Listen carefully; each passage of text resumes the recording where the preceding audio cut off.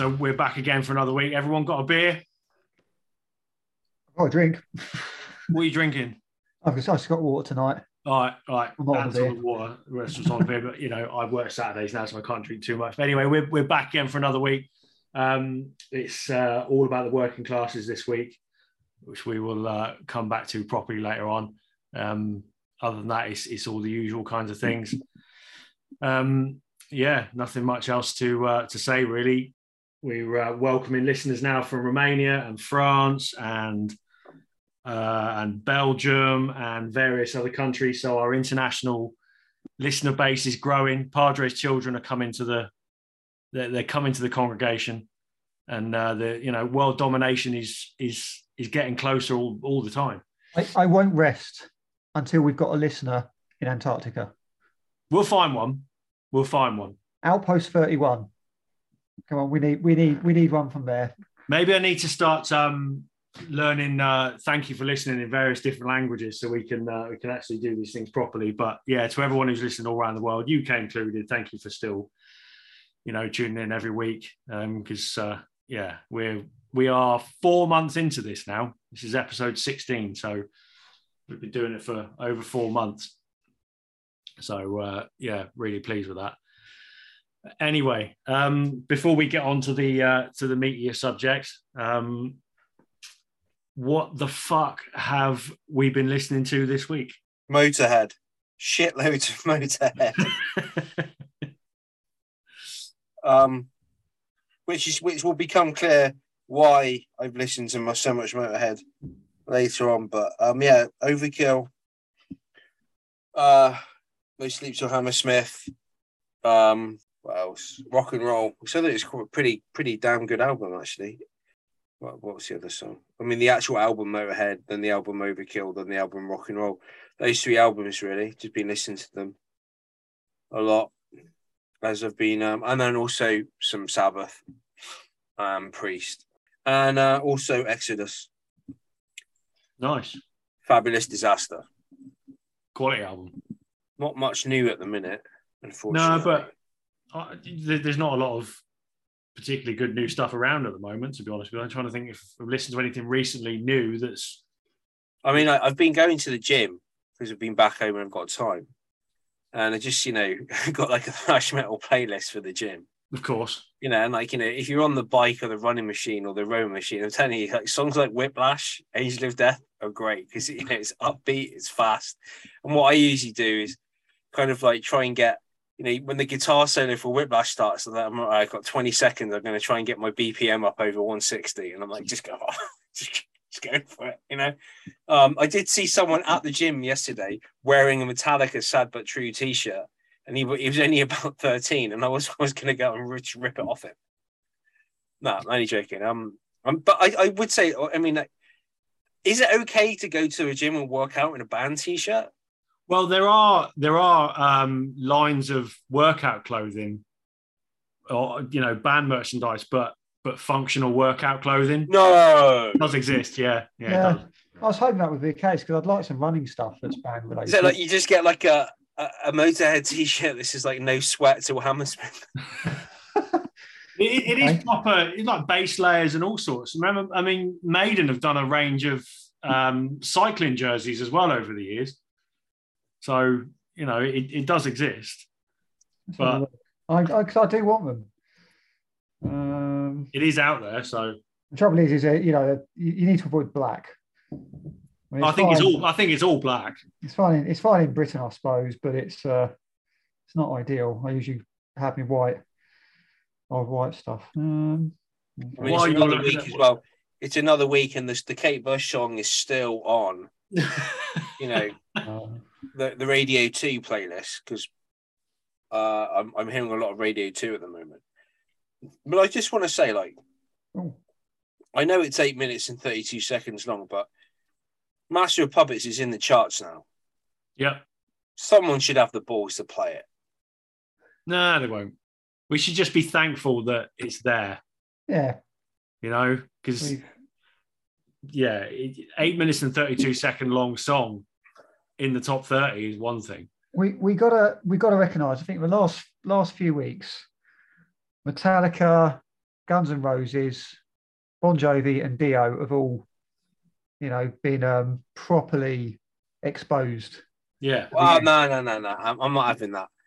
When did Bon Jovi ever have a problem with getting exposure? Come on. How many times do you hear Knocking on Heaven's Door on the radio? How many times have I heard that compared to how many times I've heard Master of Puppets? Bon Jovi. And I'm sorry, even like Guns N' Roses, they'll play Sweet Child of Mine on Radio 1 or Radio 2. I mean, they're not going to go and play My Michelle, but they'll play like Knocking on Heaven's Door. So Bon Jovi, Living on a Prayer, sorry. Yeah. And Dio, yeah, if I hear Dio on the radio, that would be a seminal moment. But the only time I've ever heard Metallica on the radio is when I was in Canada. My father-in-law had a rock station on, and I heard Enter Sandman, and I think it was Unforgiven, and I was like, whoa, but that you're more likely to hear that kind of stuff on those rock because they're proper rock stations. Where yeah, well, we've got Planet Rock, but obviously it's not on FM radio, is it? Like it is, in the States and Canada, they've got all this stuff on FM as well as DAB and online. So that's what makes the difference. We would never have anything like that on FM radio. No way. But we do have Planet Rock. Does FM stand for fuck metal? I wouldn't be surprised if it did. But it is what it is. And look, we'd moan if it was all over the radio as well. So I don't want it all over the radio. Just show it the respect it deserves. A bit of recognition. And what have you been listening to this week? Midnight. Nice. The Let There Be Witchery album that came out earlier this year, which is all right. I really dug the last album. Can't remember what it was called, but something blasphemous, whatever. But that was, a proper nasty, evil sounding speed metal, very Motorhead and Venom influenced. Yeah, dirty. And he's released another one, so that's good. Volca X, which is it's synthwave, very big, epic, cinematic synthwave. There's some guitars there, can be a bit heavy, but it's so it's a bit of a different pace to some of the other artists I like, but very quite worth a listen. And is that spelled VOLKOR? Yep. Next, yeah, okay. Yeah, I mean, they've done a lot of video game related stuff. So there's loads of albums on Spotify, but not many studio albums. But it's just like I say, big sweeping synthwave, quite refreshing. I'll have a listen to that. Worth a bash. And Guns N' Roses, because yesterday was the 35th anniversary of Appetite for Destruction. So I was listening to that. Use Your Illusion. The greatest debut album that we've ever known. I can't think of a better one. Certainly in rock and metal, it's struggling. It doesn't even need an episode. It's just a fact. There's nothing. Nobody comes close. I think a few bands come close. I mean, I think Rage Against the Machine's debut album is particularly special. Yeah, I'll give you that. I wouldn't put it in the same league though. Yeah, trying to think of anyone else. Yeah, we can come back. There's no argument. There's lots of great ones, arguably great ones. Important ones. But I mean that's just a different planet. Yeah, it is that album. What have I been listening to this week? The new Bleeding Through, sort of 3 new songs on a single. Yeah, listen to that yet, Anne? No, that's eluded me. Although I think their sort of reform eluded me at the time. I wasn't really listening to heavy stuff at that point, so I'll have to dig in. Yeah, it's exactly what you'd expect it to be, but they do it better than most. So it's nice and heavy. It's really aggressive. There's lots of keyboards and synths and stuff like usual, but it's good. I just like the formula, so it works for me. Erne or Ern or Erna, what's the right way of pronouncing that? Ern. But I'm absolutely loving that album. I think it's fucking brilliant. It's very different to anything else I've heard in recent years, and the fact they're British just makes them even better as far as I'm concerned. It's really, really good, really original, great riffs, aggressive, angry, atmospheric at times as well. I think it's got the lot, and they need to come on this podcast and talk to us about it all, because really fucking good, really good. And Exorder as well, I haven't listened to for fucking donkey's years. That popped up earlier in the week, which was quite enjoyable. I think it was off the back of the whole Pantera thing. It was they were starting to pop up on social media and that. But didn't they? Did you ever listen to the band they sort of morphed into later on, Floodgate? No.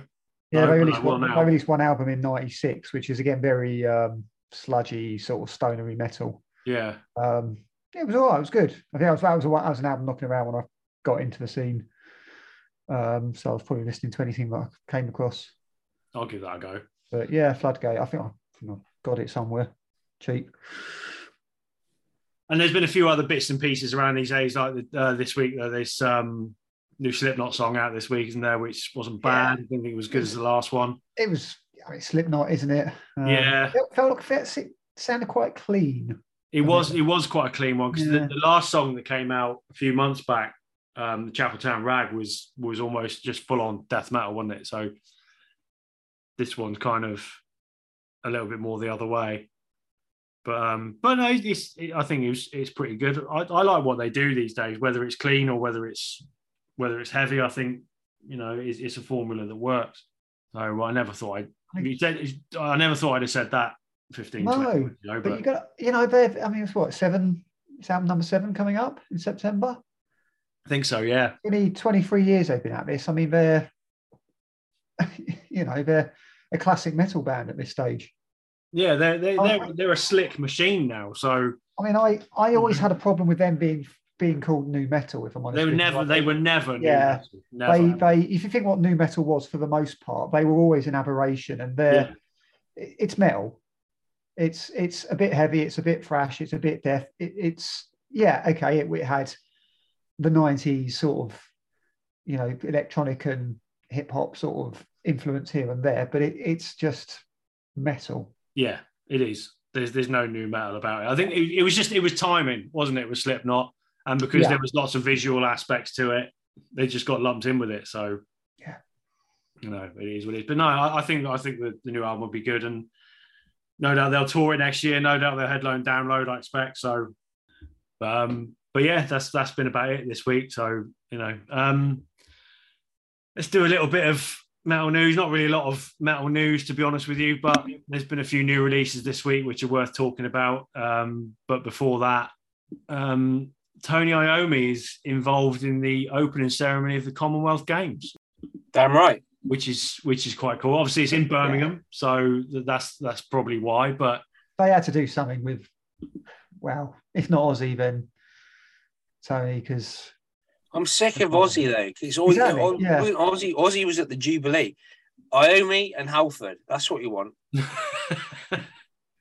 At least if it's Tony Iommi, he's going to perform correctly, and it's not going to have to be Doctor. What I want to see is Rob Halford ride into the stadium on a Harley Davidson with Hellbent for Leather playing to inspire the athletes to actually, run Hellbent for Leather.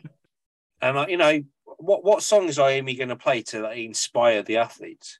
Well, he's not. He's doing something with some saxophone player or something. Yeah. So it's which is a bit of a shame, because collaboration. But yeah, I think you can imagine him, just playing the riff, "The Children of the Grave." I think that'd be enough to get people in the mood.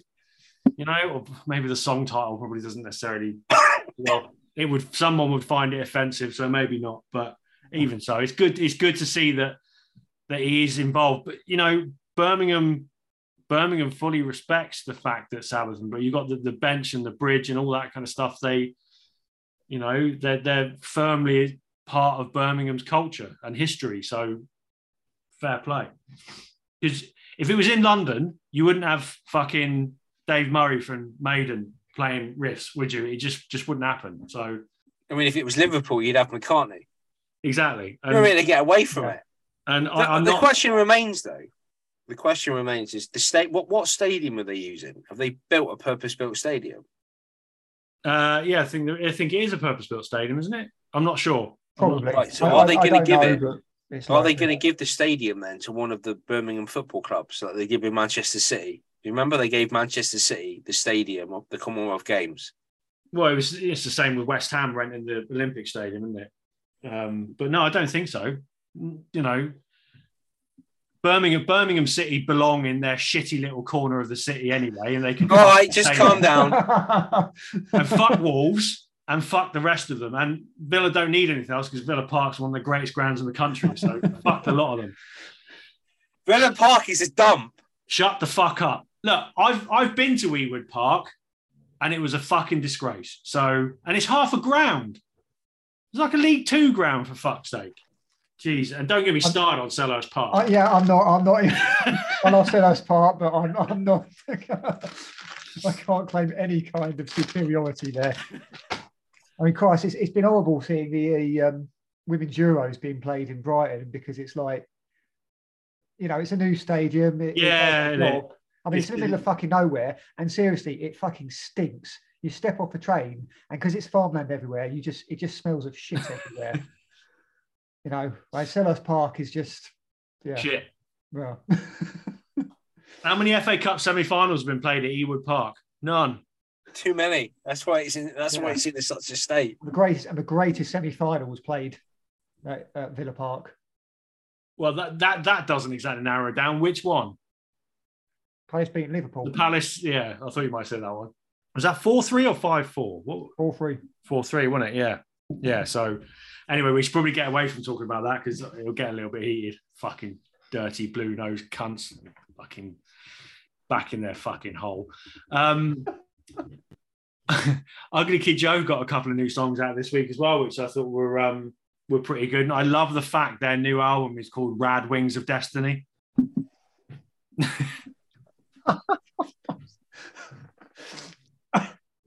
I got a bit fair play to that.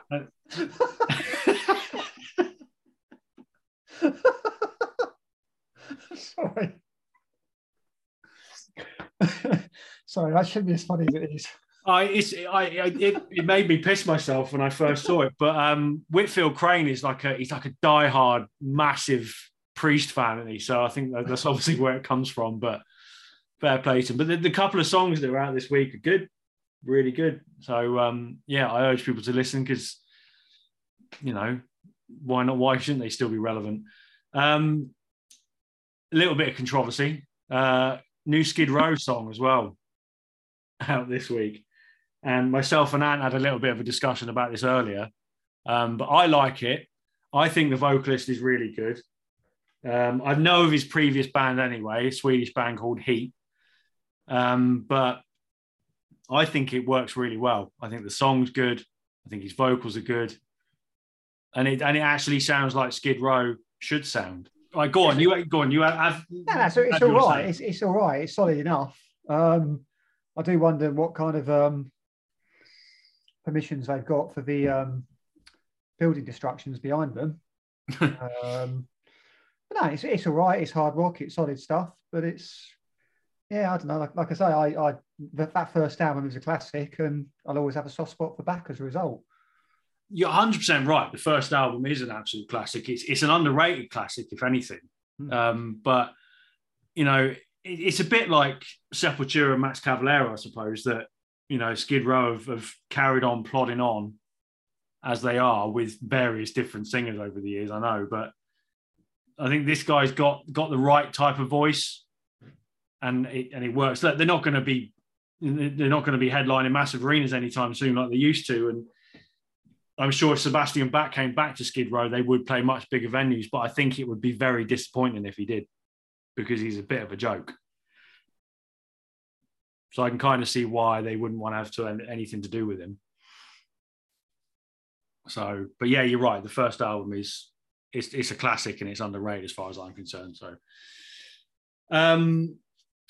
Netflix are doing a 3-part documentary on Woodstock '99. And it's called Clusterfuck. which is pretty apt. I mean, for anybody listening who's younger or whatever and isn't aware of Woodstock '99, it was supposed to be a rebirth of Woodstock Festival 30 years after the original event, celebration music. There was a lot of new metal bands, and Metallica played and all this kind of stuff, and it was very badly organised. The weather, it was extreme heat. There was no water, and the place got out of control, and it turned into basically a war zone. And I watched a documentary on Sky Arts a few weeks ago about it, and it's got to be one of the biggest abominations I think you'll ever witness. And it did literally become a war zone. You know, women were being sexually abused in front of crowds of men. Everything was being set fire to. No one had access to water. It was, you know, an absolute fucking disgrace. So I think this documentary would probably be worth watching. That is probably one of the most inappropriate titles. Probably documentary, considering what happened. Yeah. But I think this is something that we can touch upon. I mean, but I think basically what the organizers were obviously trying to do was not just appropriate the name, but appropriate like the ethos, and it doesn't work with the kind of music that they had there. No, you know, there's a very big difference. There's a very big difference between Limp Bizkit and Crosby, Stills and Nash. Yeah, you know, they're not Jefferson Airplane. They're not Hendrix coming on at 5 a.m, ripped to the tits on acid, with acid tabs sewn into his headscarf, so he was still tripping while on stage, and then just jamming for 40 minutes. It's a completely different ethos. So, and also, the original Woodstock was not without its you know, problems. Like the infamous stories about the acid tabs that are going around that were way too strong. And they were warned, if you see an acid tab that's got this picture on it, don't take it. It's too strong. People are having really bad trips. You know, the sanitary conditions, the rain, the mud, the fact that the stage looked like it was put together with like plasterboard, you know, stuff like that. And the fact that it was 300,000 people turned up, but they were only expecting like 50 or something. Yeah, but that was the 60s, so it was more. Yeah, but at the same time, Woodstock represents something. Woodstock to the 60s is what Clash of the Titans was to 80s thrash. It was the swan song. It never got bigger than Clash of the Titans for thrash. And the 60s is summed up in basically the Woodstock, because after that you've got 1970, you've got a different decade. And then also look at the bands that played Woodstock. A lot of them died very soon after. Yeah. Notably Hendrix. Whereas 99, what was it marking? What was it bringing in? It was a cash grab. But mind you, though, the lineup, it was Metallica, Megadeth, Rage Against the Machine, the Cranberries played. Did Manson play? Marilyn Manson? I'm not sure. I mean, you had all sorts. There was a mix of genres. You had like and all kinds of stuff like that as well. But obviously, you know, Fred Durst got blamed, didn't he, for a lot of the violence and stuff like that, which is complete bollocks, because it was already rising up long before Limp Bizkit got their hands on it. They'd already had a Woodstock in '94, which wasn't a problem. Yeah, that was the 25th anniversary, and that was right in the middle of a whole, you know, alternative stuff. But I think, and Padre, yeah, you're right. We'll come back to this from a cultural point of view at another time, because it can get into something bigger. But the kind of youth and the kind of subculture that was into that kind of music at the tail end of the 90s in America, I don't really want to just, you know, paint people with a certain brush the way they acted, but I don't know, it was almost like the wrong kind of people, and it was the wrong attitudes, and it was all too chest beating fucking. Right, listen to this, right? No, this is on Wikipedia. These are some of the acts that played on Woodstock. So July the 23rd, the Friday. James Brown, Sheryl Crow, DMX, Bush, Korn, The Offspring, Jamiroquai. That's on the east stage. The west stage was a little bit more alternative. Buckcherry Lit, Insane Clown Posse, The Roots, George Clinton and the Funk All Stars. Then there's an emerging artist stage, and Moby was playing on that. July the 24th, Kid Rock, Wycliffe Jean, Alanis Morissette, Metallica, Rage Against the Machine, Limp Bizkit, Counting Crows. West Stage, Everclear, Ice Cube, the Chemical Brothers. Well, that's very eclectic. And then the last day, East Stage, Willie Nelson, Elvis Costello, Creed, Red Hot Chili Peppers. West Stage, Rusted Roof, Collective Soul, Seven Dust, Godsmack. No wonder people rioted. And headline, Megadeth. And yeah, I mean, that is a really eclectic. I mean, look at that East Stage on the July the 24th. I mean, Limp Bizkit, Rage Against the Machine, and then Metallica back to back. Yeah. I mean, not Limp Bizkit, but I'd pay a lot of money to see Rage Against the Machine like go on before Metallica. I bet that was a good. But even if you take our opinions of Limp Bizkit out of the equation, from a commercial point of view and a festival lineup point of view, those three bands at that time, that was massive. If I was 18 again, because I was 18 in 1999, and I was at a festival, and Limp Bizkit were playing, I would have gone to have seen them. I would have then tried to scratch my own face off, but I would have gone to see them. But then again, I think Limp Bizkit, because of Fred Durst, is just a really easy band to rag on. Too easy. It's like shooting rats in a barrel, really. They've always had a really good live reputation, though, and I think I saw them at the Sonisphere, years after the fact, and they were entertaining. They're good at what they do. It's just, I think that's the way a lot of people look at them now. They're a party band, aren't they? It's that kind of, you know what you're going to get with a Limp Bizkit live show. We'll be entertained and he'll say stupid things, but it'll be fun. So that's why I think that's why they're still playing now, because there will always be a market for that kind of thing, festivals and whatnot. People will always enjoy it. So, I mean, they were playing, Limp Bizkit were down to play Wacken this year. They've only pulled out because Durst is ill. What the hell is going through the heads of the organisers of Wacken? I mean, that's like me going into the Blue Mosque in Istanbul eating a bacon sandwich. I mean, come on. That is just offensive. To desecrate that sacred ground of Wacken with that shit. Guarantee you they would have drawn a massive crowd. I don't care. I don't. Should we move on to the big topic in hand this evening? So we're going to talk about the working class roots of heavy metal. Now, it might get a little bit highbrow and a little bit intellectual at times, but we'll, myself and Anthony will do our best to rein Padre in a little bit, because he will run with this. But everyone knows the history of Black Sabbath and the working in the factories in the late 60s, and obviously that led to Black Sabbath forming. But this goes a little bit deeper than that, and we'll look at it from various points of view and different bands and the class structure in Britain over the years and things like that. So I will sit back for a minute and let Padre have his opening statements as to why we're discussing this in the first place and what it all means. So the floor is yours. Well, I think one of the reasons we're discussing this is because there are themes which run through history, and there are echoes that we can listen for, detect, that consistently keep cropping up. And especially in a country like the UK, class is still a relevant facet of our day-to-day lives. It defines where we come from. Our accents give our class away, our educational backgrounds, the way we're perceived by the establishment in the UK is very much linked to our perceived class, as it were. And while we can talk about social mobility and upward mobility, there's still very much an intransigence in the UK class system, that the class that you're born into is the class that you will remain in.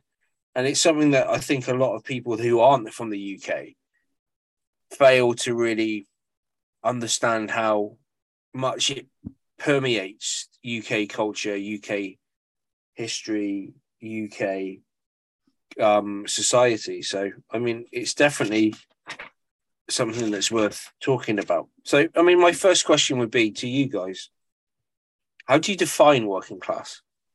How, in your mind, how would you defining what is the working class? What is a working class person? Do you consider yourself to be working class or from a working class background? Yes. I'm middle class. My parents were working class, but I'm middle. Based on what? My understanding of working class, which is, I think, from a definition point of view, it's more related to blue collar jobs, manual work, low skilled, semi skilled, pink collar as well, which I suppose my parents weren't. Certainly when I was a kid. Oh, I don't know. Is nursing pink collar? Yeah. Yeah, I suppose it is. Right. Yeah.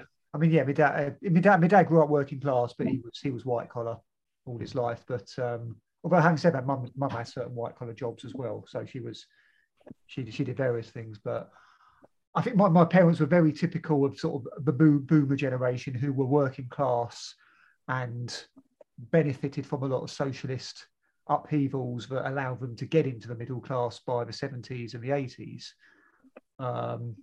But yeah, I can't really consider myself working class simply because of my own history. That's an interesting way of looking at it, I think, because, you know, I mean, I look back on my youth, and I mean, I would consider myself working class, but at the same time, my very young years, my dad was still a naval officer. So, you know, the fact he was officer level in the forces, you can almost attribute that to a little bit of middle class as well. But in my later youth, you know, once he left the Navy and went on to do normal jobs, I would consider us a working class family. My mum was like a ward assistant in hospitals, and my dad was a car salesman. So that's working class. These days, I would probably be more leaning towards the middle class, I suppose, because I have a senior management role at work. So if we're going to define it a lot of time by the type of employment you're in, like you said, white collar, blue collar, I am probably middle class in that sense. But working class to me is, like Anne said, it's unskilled to medium skilled, hourly paid, working to a salary, you know, working the hours you get paid for. That's what I would consider working classes. Well, I think if you look at the census information and how they classify the different classes, and this is quite an innocuous way of doing it, because it kind of overlooks the kind of social and political problems that can go with it, or even health and dietary problems as well. So you've got A to E as a classification. So E is state pensioners, because they're not working anymore, casual and low-grade workers, unemployed with state benefits only, or unemployed with state benefits. Then you've got D, which is semi-skilled and unskilled manual workers. So there's someone working in a shop, for example. Then you've got C2, which is skilled manual workers. So that to me, C2 and D, when I think of the working class, that's what I think of. Moreover, the C2, the skilled men or the skilled women, nurses, mechanical fitters, engineers, mechanics, people that have got a trade, carpenter, plumber, electrician.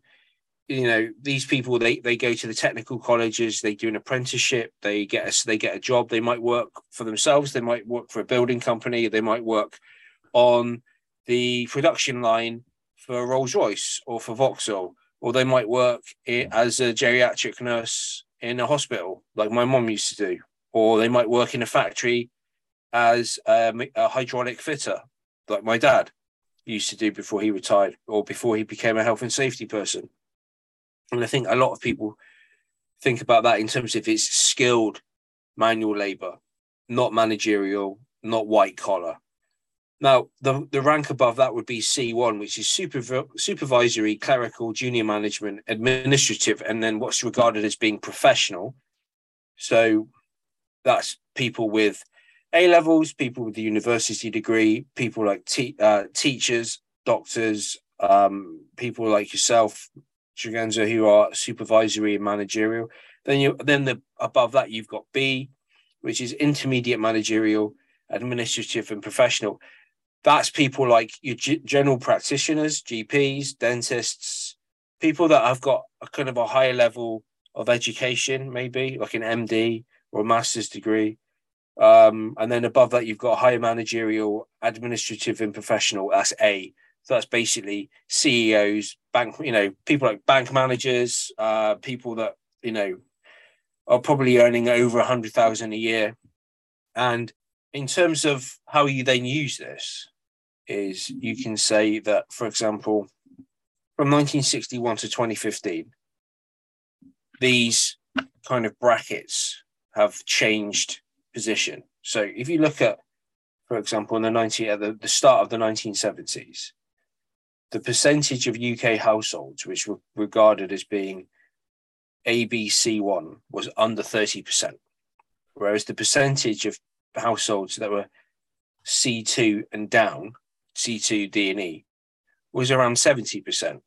Now, if you look at up to 2010, and this is coming from Ipsos Mori, so this is a quantified source, the ABC1 category rises to over 50%, whereas the C2, DE, skilled worker falls to below 40.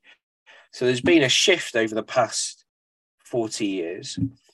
Now, the time frame that we want to talk about today is the 1970s. So we're going to be talking about a time in the UK where 30% of people, 70% of people are either unskilled or skilled. And we're talking about people who are working in what was left of the manufacturing industry, the miners, the car workers, the people in the heavy industry factories, the shipbuilders, the dockers, even the postman, the train driver, the people that were working in the nationalized industries as well, because that's a very important thing to think about. That we're talking about a time here where a lot of industry in the UK was nationalized; it wasn't private. So, where does this all come from? I think you've got to go back to start in the 1700s, and you start seeing the Industrial Revolution. Okay, and then you see a merchant class emerging. And the merchant class are the first class who are coming from down below. They're gaining some money. You link that with the Age of Enlightenment in the 1700s and the slow rejection of existing power structures. You've got the French Revolution. You've got the American Revolution, and then the American Declaration of Independence, and this idea of individual liberty, social justice. And then you see institutions from that point start being formed to help the underprivileged, okay, and to support unskilled people. And the first idea of kind of collective bargaining and things. Then we jump forward to 1945, which is the first real seminal moment, I think, which is when you've got the first. The first government after World War II, the Attlee government, and we got NHS, child support, welfare state. It's all based on the findings of the Beveridge Report, which was published during World War II, which said that society needed to support people. There needed to be a safety net. People needed to pay tax to support it. And this is one of the reasons why we see that shift in poverty reducing, people changing, classes some form of upward social mobility. Would you agree with that? Would you say that's a fair assessment of maybe they say the last 20 or 30 years? Based on what your own personal experience has been? I think it's we now live in a society where there's more opportunity for people to move up those class levels. There's, to better yourself, if you want to call it that, or to get a better job. There's just more opportunity these days. So that's naturally going to shift. But we know that's not necessarily, it's not all been done in a good way. No. As much as there's parents who says, I've been doing this all my life, but I want you to go, I'd like you to go to university and do well at school and do something that isn't in a factory. Yeah. In the old days, it would have been like, you're coming to work with me in the factory or down the mine. That changed at some point.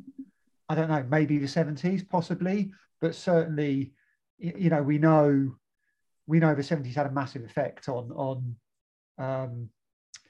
attitudes towards unions and the working class. And one of Thatcher's goal was to, change the UK from a manufacturing 70% sort of base to a services country.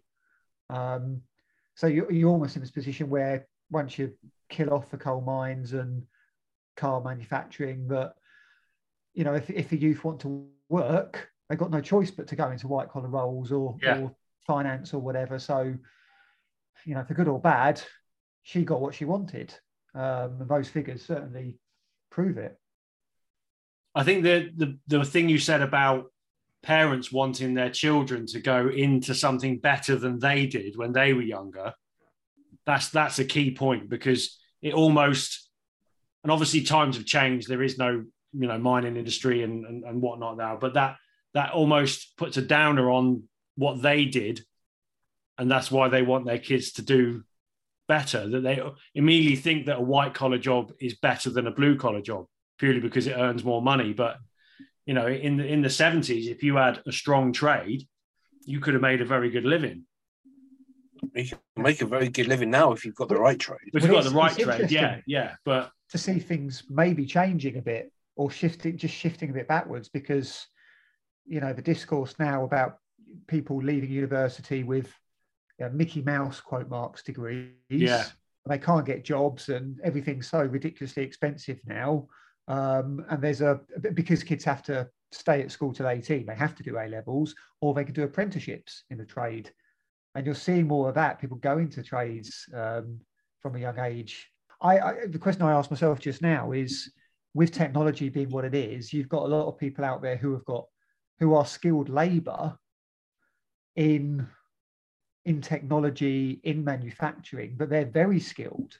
So they're not really white, but they're blue collar, and they're not white collar, but their skills command high money. So, does there need to be a new class code for people like them? Yeah, I mean, just to give you some more facts and figures, for example, again, this is coming from Ipsos Mori, going back to 1970.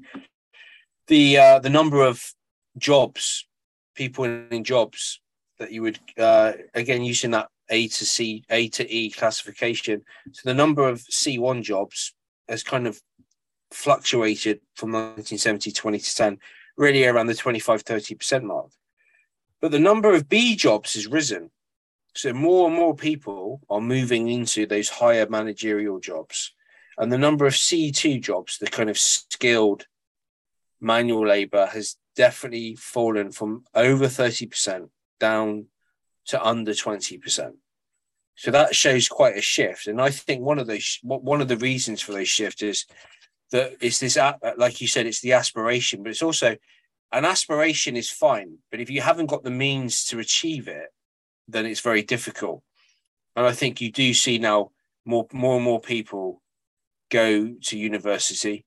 Were you the first person in your family to go to university? I was. Yep. So was I. I think I was. I don't know. I think there's an element of upper class on my mum's side that I think went the other way or drifted off somehow. And I think someone did get that way, but certainly my direct lineage, I think I was, yeah. Okay, so in a podcast about working classes, I never want to hear the word lineage ever again. And what are you going to start talking about next? Eugenics, breeding? No, darling, they don't have the right blood, darling. No, they don't have it in the blood like us. Dear God. Seriously. But let's at least take this back to heavy metal then, because that is what we're going to talk about at the end of the day. So go back to the early days of the 70s then, and where all this kind of begins from a metal point of view. And well, what I'd like to do first is just give you some historical gloss here. If you study sociology or politics or history at university, you'd normally will come across a book called The Making of the English Working Class by E.P. Thompson, which I did read at university, and it's a damn good book. And he talks about the formation of the working class consciousness, and the culture of the English proletariat, up the proles.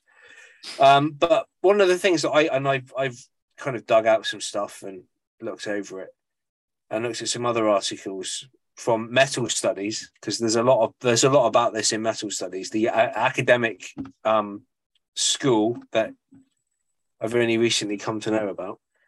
So there's a, imagine that this has been two sides of the same coin.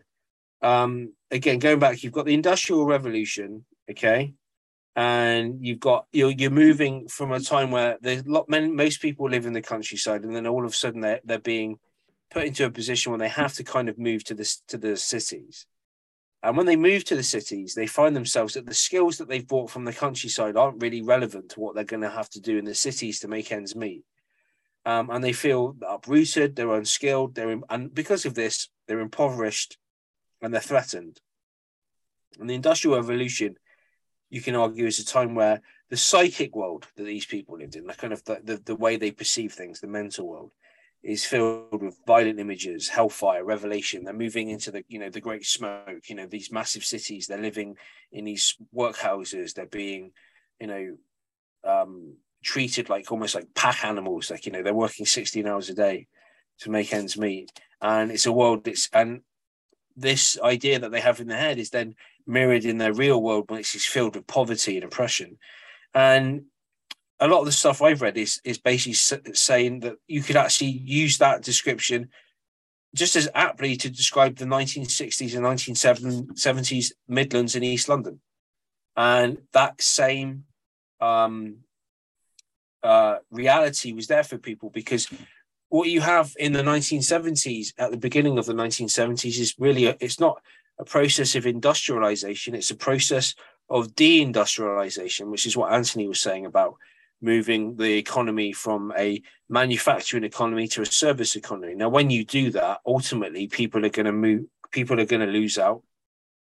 And the 1970s, we see the first generation of young men who didn't have a job to go to after school. And then what are they going to do with themselves? And this is where you see heavy metal actually become a bona fide working class subculture. And this is where Sabbath and Priest and Maiden and Led Zeppelin and a lot of the other bands all come from. Deep Purple. They're all from the same kind of socio-economic background. And if you look at the kind of what's going on in the 1970s, you've got immigration, mass immigration from the Caribbean in the UK, or you've got second generation of those immigrants being born, and it's putting pressure on social services. You've got the oil crisis because of the wars in the Middle East, stagflation, which is when you have recession and inflation at the same time, which I think, unfortunately, what we're heading towards too. Labor disputes every day, all the time, 3-day week. I mean, a lot of younger people might not know this, but if you talk to your parents or your grandparents, they'll tell you about the time where everyone in the UK had to turn the lights off at a certain time because there was no electricity, because there was no coal, because the miners were on strike. And this brought down the Heath government in 1973. And then you've got the kind of evolution and more kind of pushing to the front of women's rights, which a lot of working class men would have found threatening, because what you're doing is when you're moving people from a production-based economy to a service-based economy, the traits that are required to succeed in a service economy are things such as personal hygiene, the way you present yourself, self-presentation. You're talking about emotional labor in terms of things like customer service, administration, whereas juxtaposed to the kind of classic labor of working in a factory, having a skill, using your hands, sweat, hard work. Okay, that's in a lot of people's views, that's masculine, whereas those other traits were viewed as feminine. But now people are being expected to move into those jobs, and they find themselves kind of in a kind of a person, like a stranger in a strange land, to use a Iron Maiden reference. This is the basis of why you see.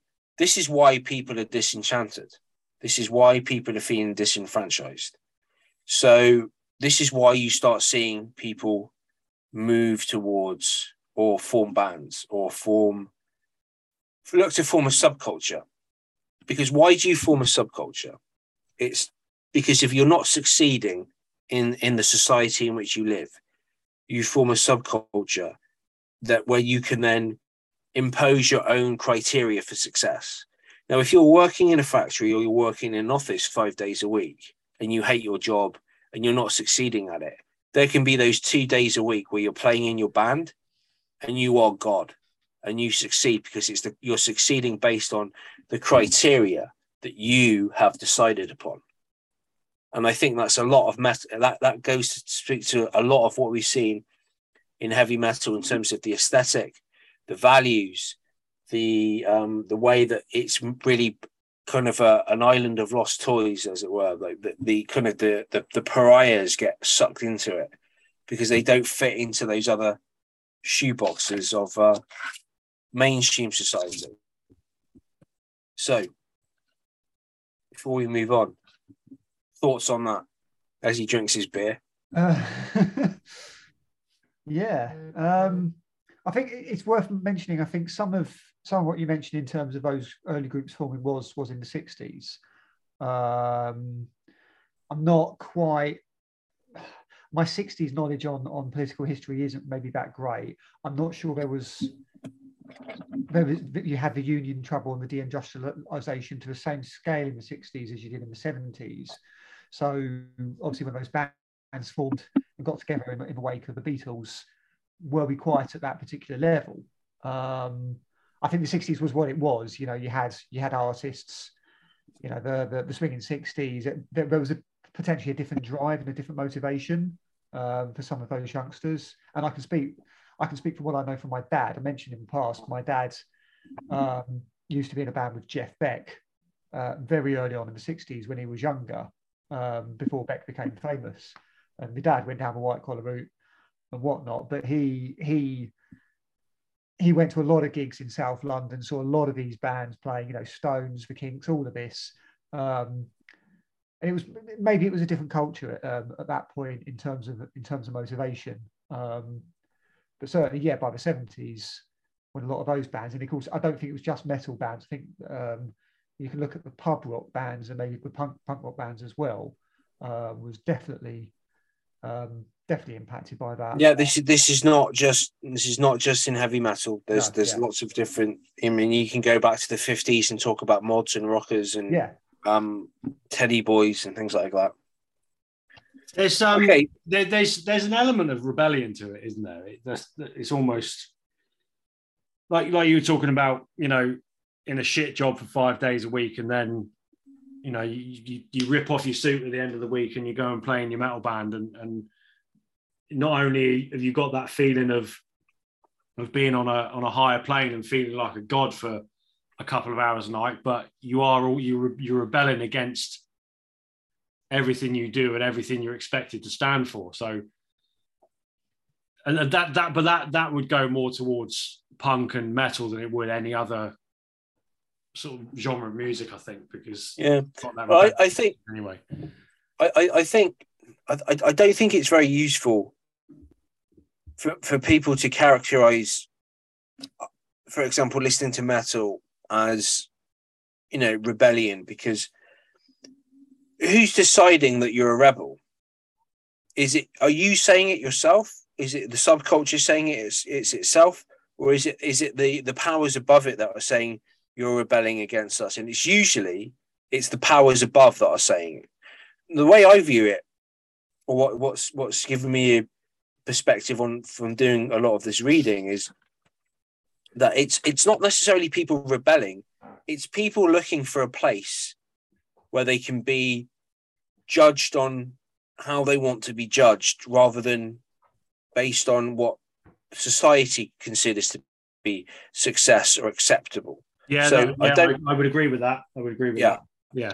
So, like, and I think it goes back to I'm going to touch on this later, but it kind of talks about like things like authenticity.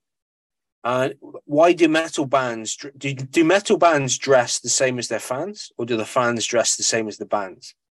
Does that lend a certain amount of authenticity, and you have to have authenticity to survive in the metal subculture. Yeah. So, but this thing I said about when I was talking about the parallel I wanted to make was that around the turn of the 19th century, when you've got people, again, more mass migration to the cities, what you see is there seems to be a very strong movement of doomsayers, false prophets, preachers, this idea of the apocalypse is coming based on the fact of their physical environment being one of smoke and fume and heavy machinery and being cramped into really distasteful living accommodation. And one of the things that popped up was I found that there was a person called Zion Ward, who was a shoemaker, who believed he was Christ. This is in about 1831, but that he had once been Satan. So he thought he used to be Satan, but then he changed and he was Christ. But apparently his lectures, his preaching used to attract over 2,000 people per sermon during the summer of 1831, until he was eventually found guilty of blasphemy and he was imprisoned. Now, this is the parallel. The doomsayers in the 1830s are basically, in the 1970s, people like Black Sabbath and Priest and Maiden, because they're talking about this kind of abstract concept of kind of impoverishment and disenchantment and disenfranchisement, and the fact that they're being oppressed by a higher power. And if you think about it as well, when they've spoken out and they've written songs, what's happened to them? They've been oppressed. They've been taken to court. They've been sued. They've had labels. They've been tried to, put a gag on them to stop them, because what the establishment has viewed them as being dangerous or pervasive or pernicious or a threat to the young people. What they're saying, they're devil worshippers. It's and again, you see this throughout history, and this is where a lot of the stuff for the witch craze came from in the early modern period. I'm not going to start getting on that, and with all this, when you consider all of this, one of the things that also I found interesting was that despite the higher album sales, the larger audiences, in terms of from a sociological perspective, metal has been regarded as the poor cousin of punk, because punk has always been considered to be more political than metal, because of where it comes from, is being perceived as being a radical agent of social change, confronting hegemonic culture and the supporting social system around it. And while metal can't do that, because apparently all metal does is dwell in the mystic world of demons, apocalypse, imaginations, and biblical prophecy. Well, this is what I want to talk about now, is why. Why does metal dwell on this, and what does it actually mean? Because what I'm going to argue is that whereas punk might be more political in terms on the surface, on a semantic level, on a pragmatic level, metal is just as political. They just don't use the same vocabulary. Because what are they talking about? Let's think of a song. What Black Sabbath song can you think of that you would say that is really kind of political, but it's also about witches and things like that? Demons. Second album. Is War Pigs? War Pigs. Yeah, of course it is. Yeah. Okay. Then think of Number of the Beast by Iron Maiden and Seven Gates of Hell by Venom. Okay. What's the message of War Pigs? The generals are witches. Yeah. It's and they're bringing death and destruction, and these are big ideas and things, powers that we can't control, and that they're the reason why we have death and destruction and war and pestilence and famine and poverty. Okay, it's just the way that Black Sabbath talk about poverty and war and destruction is through the lens of Satan and the occult. But that doesn't mean to say that they're not being political. They're just using a different mode of delivery. And they're talking about, and it's the same with priests, and it's the same to some extent with Maiden. And how about this? Metal tells stories, punk tells fiction. Yeah. Okay, so what I'm talking, yes, just yeah, I think you're right. Now, basically, what I'm talking about is this concept that's called reification. Okay, reification is the sense of being, or is the sense of being at the mercy of processes that are absolute and overwhelming in their consequences, yet invisible and impersonal. Now, go back to the beginning of the 1970s. What would be these kind of invisible and impersonal forces that you can control? Well, you're growing up in Birmingham, you're growing up in the Midlands in a mining community, and your mine is being shut down, your factory's been shut down, people are on the dole, they haven't got any money, they're struggling to find food, they're living in a council house that's quite squalid. The invisible things would be things like deindustrialization, globalization, Reaganomics that you mentioned earlier, not necessarily in the 1970s, but what I would regard as being neoliberal economics. Okay, and this influences the way heavy metal depicts social forces. Now, the way punk depicts social forces is more on point. It's more matter of fact, whereas the way metal depicts social forces is through this idea of power, destruction, the inhuman, the supernatural, things that cannot be comprehended, much less resisted. Okay, and what it does is it expresses the powerlessness of people in the face of these socio-economic forces, which you just can't control. You can't stop them. You only have to just go along with it. And it's this idea goes back to things like Marx and Engels and the German poet Goethe. Goethe wrote the poem The Sorcerer's Apprentice, and this is the idea of the sorcerer conjuring up the demon, and then they can't control them. And that's a theme that you see a lot in the lyrics of Black Sabbath. And I want to say the first direct example I can give you is listen to the song Lord of This World, listen to the lyrics, and that's basically what reification is. It describes how people make things and that will become their masters, and they're selling their soul to a higher power. Okay, and you can also see things like reification. I mean, for example, Megadeth were all about it on the first two albums. Songs like The Conjuring, things like Behind Looking Down the Cross. And you can also think about, this is also a very common theme that's gone all the way through metal, and you can see it really reach the crux of it, where you've got, there's two sides to this. There's the Black Sabbath and the Judas Priest and the Iron Maiden in the 1970s saying, we're going to sing about the occult and we're going to sing about mysticism and prophecy and things like this, and we're going to say it in a way that we can't control it. But then the other side is that you've got bands that have indeed experimented with the occult in order to gain power or get revenge on authorities or peers. Now, what does that sound like? Which genre of metal does that sound like? Using the occult and mysticism to get revenge on authorities. Black metal. Black metal, yes, exactly. So, rather than sing about the devil's coming to get me, sing about the fact that you're on the side of the devil and that you're going to bring down the system.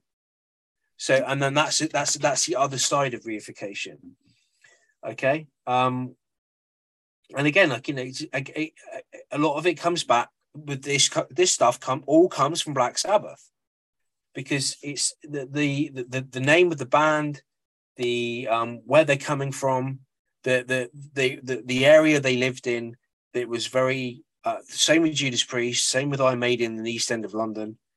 But speaking of Iron Maiden, they're a little slight different twist on this, because their first two albums, they kind of cultivated an urban street tough image that was drawn from the punk movement. Di'Annio was more of a punk frontman. You could argue. I don't know if you would agree with that. I would agree with that, yeah. Yeah. And then Derek Riggs, that you created Eddie, kind of created Eddie in the sense that he's a zombie, but he represents the youth and he's being wasted away by the forces of society. Yeah. But how is Eddie presented in the first two albums? He's got like a street jacket on. He's on the streets. He's not a pharaoh. He's not a trooper. He's just like, on the cover of Running Free, Sanctuary, Women in Uniform. It's this kind of like street smart kind of punk ethos that they've got. And then finally, Riggs was punk as well. He wasn't metal. Yeah, he was a punk. Yeah, he was. Yeah. And then finally, when you talk about the aesthetic of metal, we come on to Judas Priest, because whereas Sabbath really drive the sound, Iron Maiden contribute to the sound, but they also contribute to the aesthetic.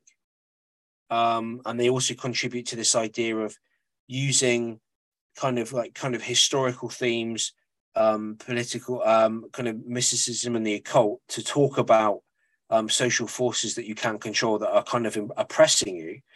Priest did a lot of that, but they're really the band that give you the aesthetic style, the leather, the sadomasochistic kind of dress style, and a lot of the fashion themes that we see then go through the 80s, because a lot of those 80s bands were Judas Priest fans, and then you see the spikes and the leather and everything.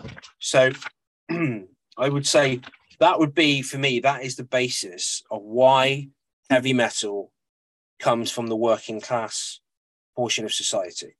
Because and if you look at what's called cultural sociology, you'll find that the common idea is that the middle classes do not produce subcultures. Subcultures all come from the working class. And there are numerous studies that you can cite on this. And it's not just metal. It's punk, it's grime, it's rave. You can look at different stages of subcultures. So, for example, the rave scene in the 1980s was a kind of a reaction to Thatcher's draconian social laws or social values. Punk and metal both come up in the 70s. They're a reaction to that kind of the changing social structure in the 1970s and the poverty. And even in the 1960s, it's the hippies, and they're rebelling against the social values of their parents because they've got different social values. So there's all, and this is coming from the ground up. This is not coming from a top-down perspective. And I think that is basically my take on it. Thank you for listening, everyone. We'll because that was 4 hours ago we started, and we'll see you next week. Yeah, I'm going to tell you. I'll try and summarise that. I actually found an article, but I'm going to quote from for once. A Medium article by a chap called Corey Hugh Heiberg. Article was called "Heavy Metal Crossing Borders," because I wanted to know more, see if I could do more research on South American popularity and see how relevant it was, but I didn't really find enough to quite get my teeth into. But it was a short article, but there was a particular sentence that struck me, and I think summarises what you've just done, Padre. And the quote is this: heavy metal earns its place in cultural relevance because of its striking ability to encapsulate the frustrations of a seemingly faceless attacks on economic stability, disparaging decline in social status by the middle class, and the growing gap in wealth stratification. Yeah. Just struck me when I read that. I mean, what I will say, just to add a few more points, and I do agree with what you said. Heavy metal, if you think about it, from the aesthetic and some of the other appropriations of heavy metal. So heavy metal appropriated like the kind of the long hair look of the hippies from the 1960s and the kind of sexual freedom, but rejected their kind of world peace values and their kind of love and understanding, values. However, along with punk, it shunned the utopian dreams of Woodstock. Okay, and it's very similar to like the Hells Angels in the USA, who were rebellious, but they were characterized as hypermasculine and patriarchal, militaristic, xenophobic, fear of racial and sexual difference. I think that you could use that to justify or to explain some of the things that were there at the start of the formation of the heavy metal subculture. But the other thing, as I was going to say, is that one of the things that is really cemented in the first early years of heavy metal is this idea of there has to be a transaction between the crowd and the band, The crowd has to be getting something and the band has to be getting something. And what you see is this comes together really with live albums like The Song Remains the Same, Live After Death, Judas Priest's Electric Eye. Is that, you know, that more and more the fans were just as much a part of the music video or the live show as the band were. So, for example, you know, look at Live After Death. How many times does Bruce say "scream for me"? He's interacting with the band, and it's just like this idea that the band were having to give the fans what they wanted in terms of music and style and interaction, or they wouldn't be considered authentic. And you look at some of the lyrics from some of the bands, like, for example, Saxon, Denim and Leather, and they're singing about like the uniform of the scene, and they say denim and leather, we're in this together. Yeah. And then, for example, there's the Black Sabbath song. I can't find it. I can't remember what it was. It was them, and where they're singing about the fact that even though they've had success, they're still from the streets. So it's like, you know, they're still trying to maintain that authenticity. So they've got that connection with the fans. Going back to the Occult, for example, and I thought this was quite interesting.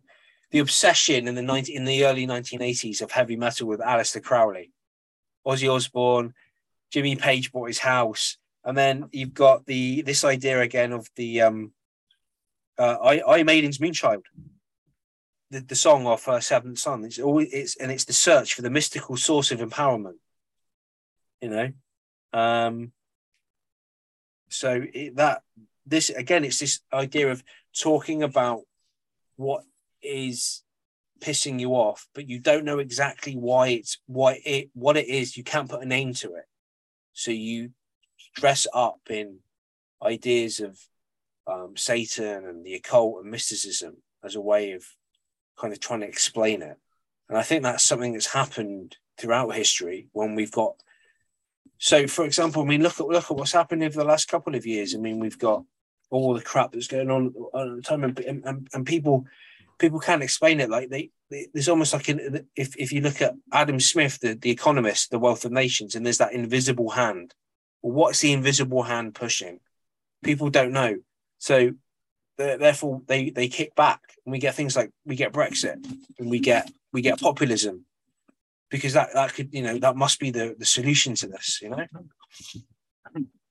I kind of want to touch base on the rejection of a hippie ideal. Yeah. Now, that's a big one for me, certainly in its development, and well, it's the start of metal as a subgenre. I think at that point, if we look at 1970 as year zero, I know because that's when the first Sabbath album came out. So rock and roll had been around 15 years by that point, thereabouts. Was metal at that point the first time there had really been a current subculture, current music movement? I don't know. I think subgenre is not the right word at that point because it was too broad, too unspecified, and I think movement feels more appropriate as a term. Was that the first time in popular music culture in those 15 years so far where you'd had something new as a rejection to something else current? Because I'm thinking, you know, you had rock and roll, and that evolved into pop and other forms of rock in the 60s, but also your Motowns and your surf pop and stuff. It was an evolution. It wasn't so much a rejection of what came before. It was more a way of enhancing it. But metal, you know, it as you said, you had the end of the 60s, and that hippie dream wasn't sunshine and well, it was never realized, was it? I mean, you have the Summer of Love or the Decade of Love, and then, you know, by the time you get to the 1970s, everything that they've stood for, the Vietnam War is getting worse. Yeah, that's you've now got economic problems, so you don't have the standard of living that you had in the 60s that enabled them to sit around all day smoking weed and going to college and doing basically sweet FA with their time, or doing what I did and studying useless liberal arts degrees and then coming on a podcast and spouting off about E.P. Thompson and the making of the working class and class consciousness. So yeah, it's they're rejecting the kind of maybe what's regarded as the non-masculine elements of it, the non-masculine. I think the masculinity bit is a valid one, because, and I think this can take us into other areas and can take us into the growth of women in heavy metal and things like that. Because you talk about Judas Priest, Motorhead in particular, Maiden or another one, Saxon. There was a strong masculine vibe to everything they did, wasn't there? And I know, I obviously Rob Halford and his homosexuality and that wasn't known of in the early days of Judas Priest, but everything was very, very masculine. Like you said, working class men in factories doing manual jobs and then going out and their chest hair's out and it's all tight clothes and look at me, I've got a massive cock and I'm a real man. And it's what it was all about, wasn't it? It was very thrusting and very in your face. And at the same time, it appealed to other men more than it did women. Yeah, and at the same time, this creating, again, to quote this article, an antagonistic opposition to outsiders.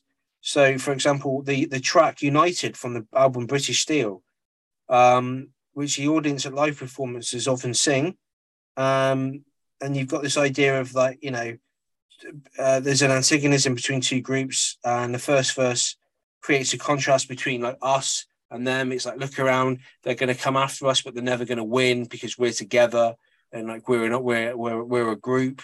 And also the song by on Killing Machine 1979, "Take on the World," is pretty much the same thing. And and I don't think Sabbath did this as much. But Maiden and Priest definitely did, and I think this is more of a new wave of British heavy metal thing. It's we're a group, we're a tribe. Yeah. Metallica and Exodus and the Bay Area bands definitely did it. The whole Metallica thing with the bang the head that doesn't bang, Normal Black, all that kind of stuff. Metal Militia, it's us against them. Yeah. Just to refer back to that, the Black Sabbath song was Backstreet Kids from the album Technical Ecstasy. And the line is, "I'm a backstreet rocker and I will be to the day I die." So, I mean, in 1976, Sabbath, how much coke were they doing then? So, but they're still trying to say, look, we're still from the streets of Aston. We're still like you, because that's what's important in metal. It's like the band and the fans are one of the same. They look like each other. I mean, go and see Metallica now. They're always going on about the Metallica family.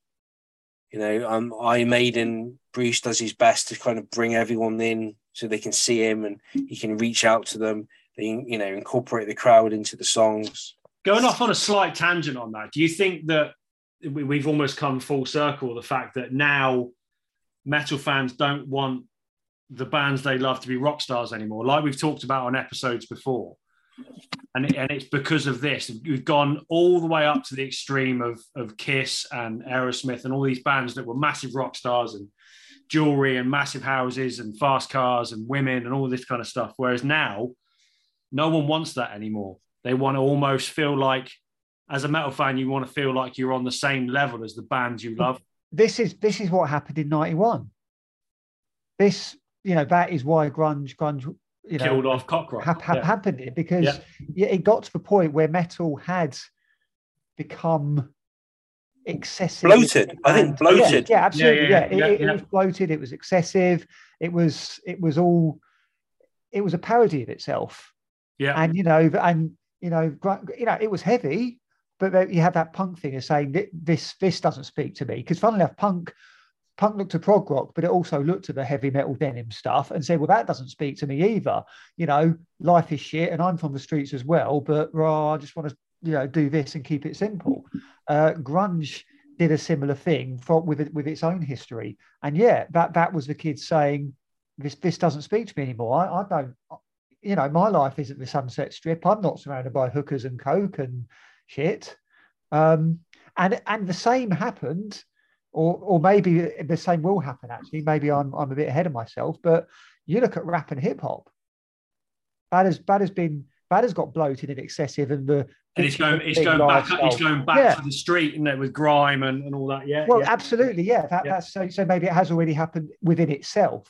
I don't know. Maybe there are kids who are saying, "I've listened to rap and hip hop and grime, and I need something, fresh. What are these guitars? What's the weird dynamic? The thing I find weird about the dynamic of grime, in particular, certainly from a British point of view, is you'll have, like, take for example, you'll have videos that will be set in a rundown East London council estate or something like that. Yet there'll be a Rolls Royce parked there or something like that. It's almost like they're just still trying to have that element of the bling of hip hop and all that showing us. But look, we are real. We are from an East London council estate and all of that. So you can't mix those two things. It's one or the other. Yeah. A Rolls Royce is not going to be parked on a grotty East London council estate.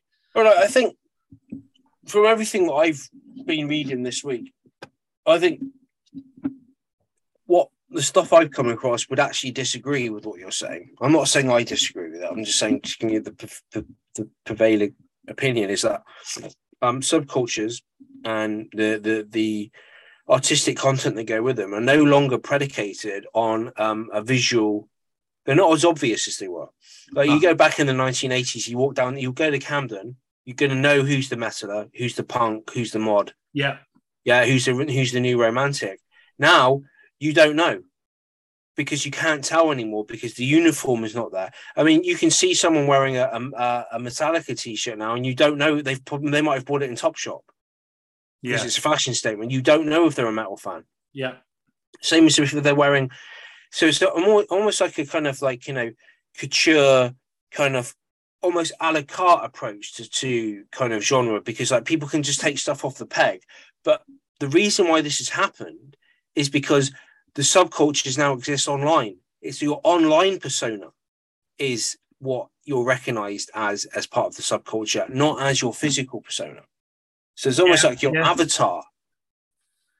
So for example, subcultures, and again, going back, why does it come from Birmingham? Why does metal come from Birmingham and East London and the Midlands and the North and like Newcastle? Because a lot of subcultures are usually localized. And they're geographical. They're not just cultural. So now you have the phenomenon that you've got subcultures exist online. So basically you can have someone that lives in Tunbridge Wells can be into K-pop and be part of that scene, but never have been to Korea. It's not on geographical location anymore. And it's not on how you look. It's on how basic, and maybe the vocabulary you use, or the terms you use, or the way you act online, or the sites that you access.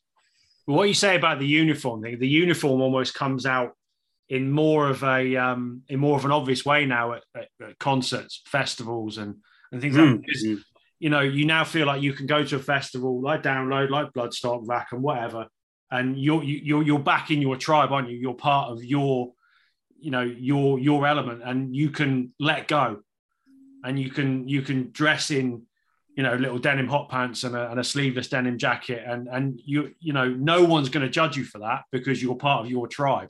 Yeah. Whereas if you were to walk down the street of a middle class town dressed like that, people are going to look at you. They didn't look at me. But think about go back to the 70s and the early 80s and what you regard as being the heavy metal uniform with the high tops and the pipe jeans and the leather and the denim. These are very relatively cheap clothes to buy. Yeah. And again, going back to this idea of this is coming from impoverished areas where they don't have a lot of disposable income. They can sew the patches on themselves. They can do the artwork. So it's very DIY. Again, thinking about what Steve Hughes was talking about a few weeks ago. All those bands like PJ Harvey in the Eurythmics in a basement recording their first album. there was that DIY aspect then that we probably don't have as much now. And even though, like, when we had Tailgunner on, and they've had that Instagram chat recently, and where they're reaching out to their fans and they're trying to build their community online, and get their, increase the size of their tribe, their following, and that's more going to be people can achieve status online in that environment, because now it's not how many patches you've got on your back or how many ticket stubs you've got or how many gigs you've seen to. It's how many followers do you have on Instagram. Yeah, that's where people are getting what's being regarded as a success, and a subculture is going to form in order for people to bring their own rules and regulations and hierarchies in, and based on what the rest of society views as deficiencies. Their deficiencies within a subculture will be viewed as being meritocratic. And I think that's something interesting when you look at subcultures. And of course, like in academia, some people have now rejected this approach, and they've come up with their own genre called post-subculture studies. Oh, for fuck's sake. Yeah. So genreism isn't only subculturism. It only doesn't exist in heavy metal or music. It exists in academia too, because there's actually an academic journal called the Post-Subculture Reader, which you can buy for the low price of about $150. Yeah, that's something that's really struck me, sort of trying to do research for some of these subjects, is the amount of money you've got to pay for some of these journals. And, they only exist in very nice hardback books. Don't get me fucking started. Yeah. There's been some I thought, that looks good. $150 for a hardback. Like, if you go to university, you can get access through your university to something called JSTOR, which is fantastic. Now, if you're one of us peons who aren't in academia anymore or aren't at university or anything, and you just want to, I don't know, download a PDF article from JSTOR on this, for example, it's going to cost you $50 for one fucking PDF. And you're just like, why can't there be like some kind of like Netflix for, articles? Like, it's gatekeeping. It's gatekeeping. You haven't got the money, so you're not allowed to access this knowledge. Yeah, that's bad. It's like... Which almost goes completely against what we're talking about with the working classes, doesn't it? Really? Yeah, but like it's like you haven't got the money, so you're not allowed to access this, and it's like got my fucking point was going to be there. Never mind, move on. I'll come back. My God, he's lost for words. Big Aura, he's lost for words. I'll have to remember that. What you were saying about social media, though, and like you said, like Tailgunner doing the live Instagram videos and the fans are involved and all that kind of thing, is that not now just it's the way of, it's just the way we are. It's the way they communicate, and it's the way fans can now communicate with the band. Whereas back in the day, they might just drink in the same pub. Yeah. Now we're just using social media as that way of communicating with musicians. It's a good way to be able to ask back for kids that are just getting into the music or whatever it is, to ask them, who's your favorite band, who's your favorite guitar player, whatever, and it works, and fans are going to get satisfaction from that because it feels like they've had an interaction with the bands they love. Yeah, and they're part of something. So just a different delivery, like you said. But how can we summarize all this then? Because it's one thing to have all these studies and to go on about where it all comes from and what it all means and the occult and all this kind of stuff. But how do we summarize this then? Well, I think you basically had certain social and economic conditions in the end of the 1960s, in the 1970s. I think you had why didn't Tony Iommi or Rob Halford take up the violin or the cello? And because they couldn't afford it, exactly. So they were obviously interested in music, and they wanted to do this, and they wanted to get themselves out of it and out of their current situation, and they viewed music as the best way of doing it. And some of the most accessible music for them was rock music, and which didn't need a lot of expensive lessons, and it didn't take you 10 years to master the instrument. And then the only avenue for then is to become like a classical musician and join an orchestra or something like that. And, then therefore you're up against people who have gone to prep schools and public schools and had, music lessons since they were 5 years old and things like that. And also that, if you come from Aston and you rock up at the National Philharmonic, a symphony orchestra, and they're like, you're not from, London, you're from some shitty hole of a working class district in Birmingham.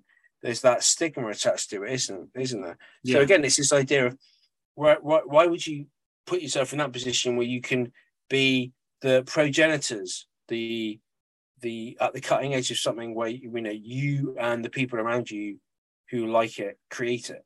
I think, can we say it's metal strength in that regard? Is that it's one of the best representations of current sociological and economical situations at any time. I think something else you can always appreciate, and like I said, they couldn't afford to play violins and things like that, so you get a cheap guitar from someone, but you look at it, the amount of great guitar players, great drummers, whatever, that we've known over the years that are self-taught, and then they've gone on to become absolute fucking legends, and they are completely self-taught. Some of the best musicians to walk this earth did not need lessons to get to that. So it just comes to hard work and commitment and wanting to do what, having a passion for it, and yes, you can have hundreds of lessons to play the violin and be so proficient with it. You're going to amaze people, but there's no passion in that. You may as well go and play in fucking Dream Theater, for Christ's sake. It's so, and passion, that passion and the love for music is what carried a lot of them through, I think. They loved what they were doing. So I think that's one of the biggest things for me. It wasn't, Tony Iommi didn't pick up a guitar when he was a teenager to make millions. It's a bonus that he did, but that was never the intention. So that's my 2 cents. He did it purely for the love of it. And yeah, great. They made loads of money and became massive, but it was never the intention in the first place. It's just about being part of something. So there you go. Have you got a closing statement? No, I think I really, covered everything really. I mean, I think one thing I'd like to, I think one thing I think we can come back to in another episode is we can kind of look more at subcultures and also the decline of subcultures. So like basically, are subcultures, in decline? Are they disappearing? And is that because, is there a working class anymore? That's one question that I've come across.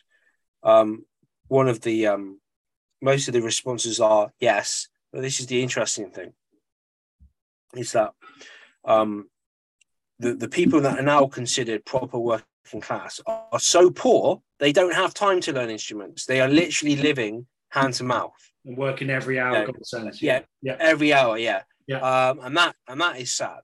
And the people that aren't considered bottom of the scale, we've almost drifted into some kind of like Aldous Huxley Brave New World where we're being controlled by the things we love. And one quote I came across, which is great, is foreign holidays and trips to Nando's do not a John Lydon make.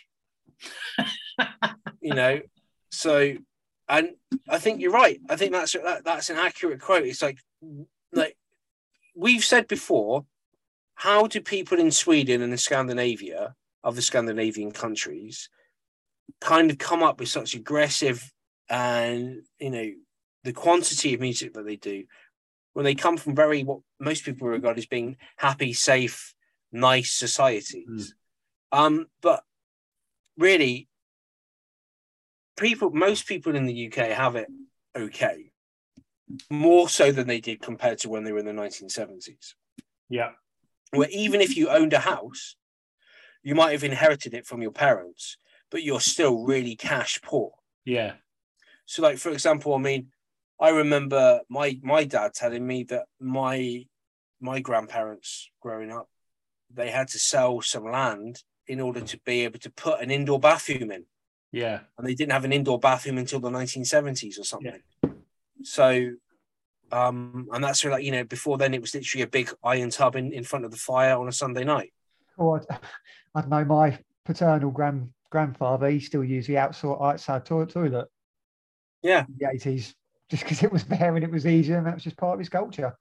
I think this will take us into other discussions, and you know, certainly subcultures is a big one, and I think it can also lead us into women in heavy metal as well, because we've talked about the masculinity of heavy metal over the years and how it's now, you know, finally entertaining the idea of women in the genre as well, which is fucking ridiculous when you think about how long that's taken. But yeah, this has been a starting point, I think, and this subject and this concept will rumble on into future episodes. I can definitely see that coming. So yeah, next week we have a bonus episode, which is going to be the complete antithesis of that.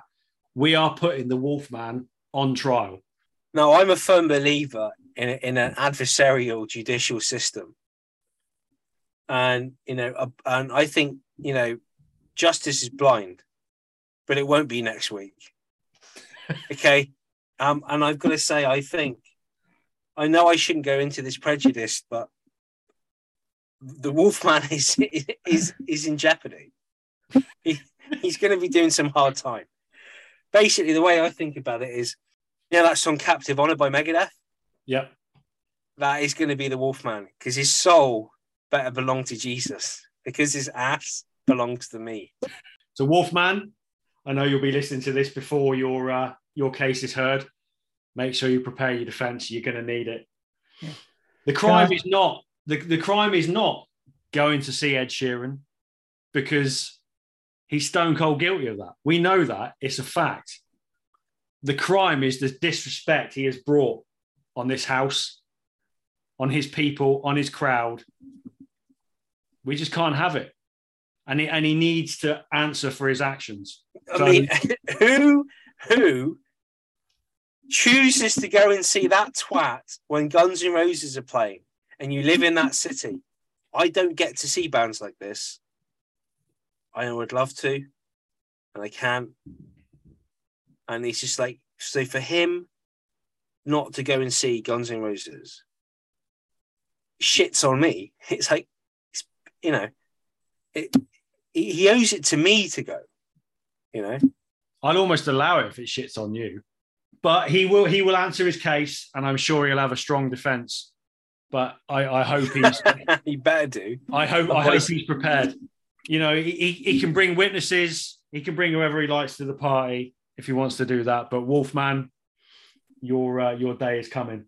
So that's the bonus episode next week. After that, we'll be away for a couple of weeks, bit of a summer holiday, and we'll be back in mid-August with a full belt and braces review of Bloodstock 2022. So myself and the Wolfman will be attending, and we'll come back and tell you all about it. So tune in next week for the Trial of the Wolf. Yeah, can I also say, if anyone who's enjoyed this episode, especially those around the world, if you've got a working class background, drop us a line, talk about it. Yeah, absolutely. Yeah, get involved. Absolutely. We want to hear about it. Yeah, and if this is something that anybody's got a view on, because it's a subject that could divide quite a lot of opinion, I think. And if anybody, you know, wants to have their say, we will more than happily have you on to talk about it. So please do get in touch via all the socials. You know, you can find all the links by the podcast bios, and you know, get in touch. Someone has got to come on this podcast and shoot you down, Padre. It's got to happen. No, it's fine. I don't, you know, I'm open to all opinions and stuff. You know, I know if I'm wrong about something, you know, come on, tell me why I'm wrong. I'll happily sit there and listen. And then, well, we enable you, and we need someone to come on with the antithesis of that. So, I mean, like, you know, I mean, if you come on this podcast and disagree with me, that's fine. After which, though, you will be hunted down and destroyed. Anyway, thanks everyone for listening. Tune in next week for the trial of the Wolfman. It'll be a bit of a laugh, and so we'll see you all next week.